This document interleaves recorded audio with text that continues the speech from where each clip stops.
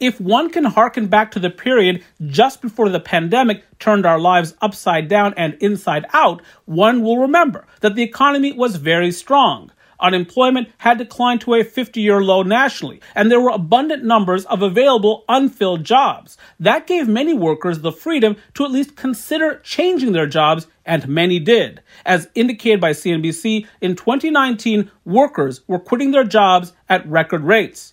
Then a bit more than a year ago, the nation lost about 22 million jobs in just a few weeks. All of a sudden, many people were clinging to their jobs. But the pendulum has begun to swing in the other direction. With signs pointing toward recovery in many economic segments, many workers are again considering their possibilities. According to Prudential Financial's Pulse of the American Worker Survey, 1 in 4 workers intend to search for opportunities with a new employer once the threat of the pandemic has subsided. Of those would-be wanderers, 80% are considering a shift in employers because they are concerned about their career advancement. 72% indicate that the pandemic caused them to hone new skills, potentially preparing them for a career change over the next few months. For WYPR and my producer Luke Spicknall, I'm Anirban Basu. As indicated by writer Nicole Friedman, the relentless climb in U.S. home prices continues. Those rising prices and tightening supply threaten to cool what has been the hottest housing market in 15 years by sending frustrated homebuyers to the sidelines. According to the National Association of Realtors, the median price for existing home sales rose to more than $329,000 in March, a new high. Prices in March were up 17.2% from a year earlier, marking the largest price increase in data going back to 1999.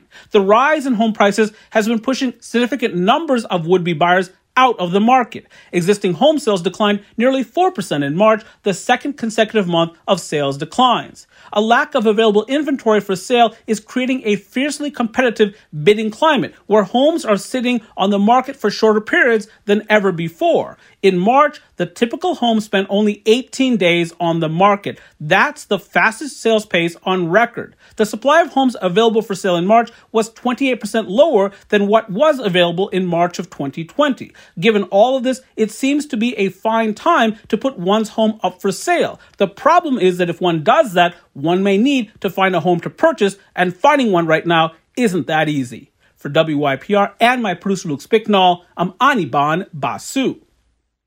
Over the course of the pandemic, the gap between haves and have-nots has widened. During the worst of the crisis, many white-collar workers, including in high-wage segments like financial services, were able to retain their employment by working remotely. At the same time, many entry-level and near-entry-level workers employed in the restaurant, hotel, retail, and other segments lost their jobs.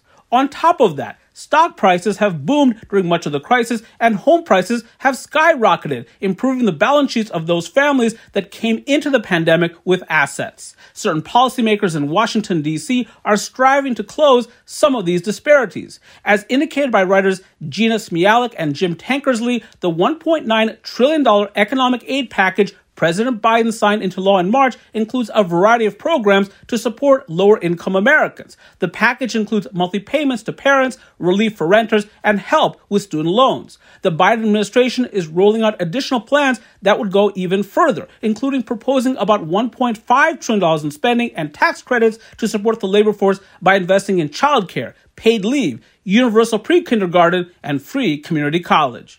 For WYPR and my producer Luke Spicknall, I'm Anirban Basu.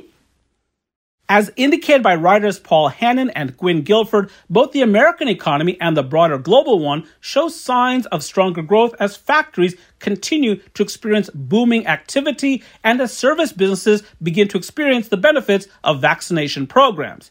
After a significant contraction in 2020, the global economy is projected to rebound strongly this year. There are already indications of rebound in the U.S. and China during the earlier months of the year, but recent surveys of purchasing managers indicate that Europe is also beginning to participate in the recovery. True, threats to the recovery remain, including in the possibility of new variants of the COVID-19 virus proving more resistant to vaccinations. Restrictions on economic activity remain in many parts of the world, and India has been reporting record numbers of new infections lately.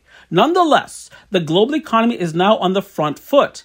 Data firm IHS Markit's U.S. Services Index jumped to more than 63 in April, the highest index reading since data collection began in 2009. This signals the fastest pace of economic expansion in at least 11 years. U.S. manufacturers also report upswings in activity despite ongoing struggles to source raw materials. For WYPR and my producer Luke Spicknall, I'm Anirban Basu.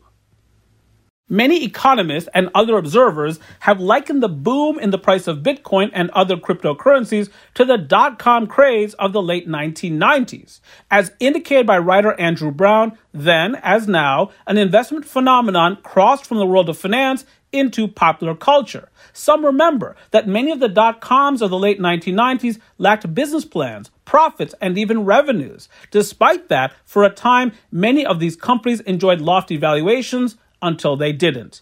The digital currency craze has some of the same features. Dogecoin, a digital coin inspired by a Japanese dog breed, recently attained a valuation of $50 billion, roughly the size of Ford Motor Company. But there is at least one major distinction between the dot-com boom of more than 2 decades ago and today's crypto craze. The dot-com boom was associated with a period of techno-optimism that placed faith in technological progress and resulted in many believing that there would be an endless dot-com boom. The Bitcoin craze is associated with an end-of-the-world hysteria.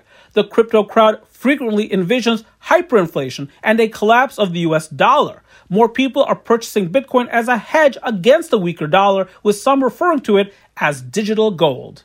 For WYPR and my producer Luke Spicknall, I'm Anirban Basu.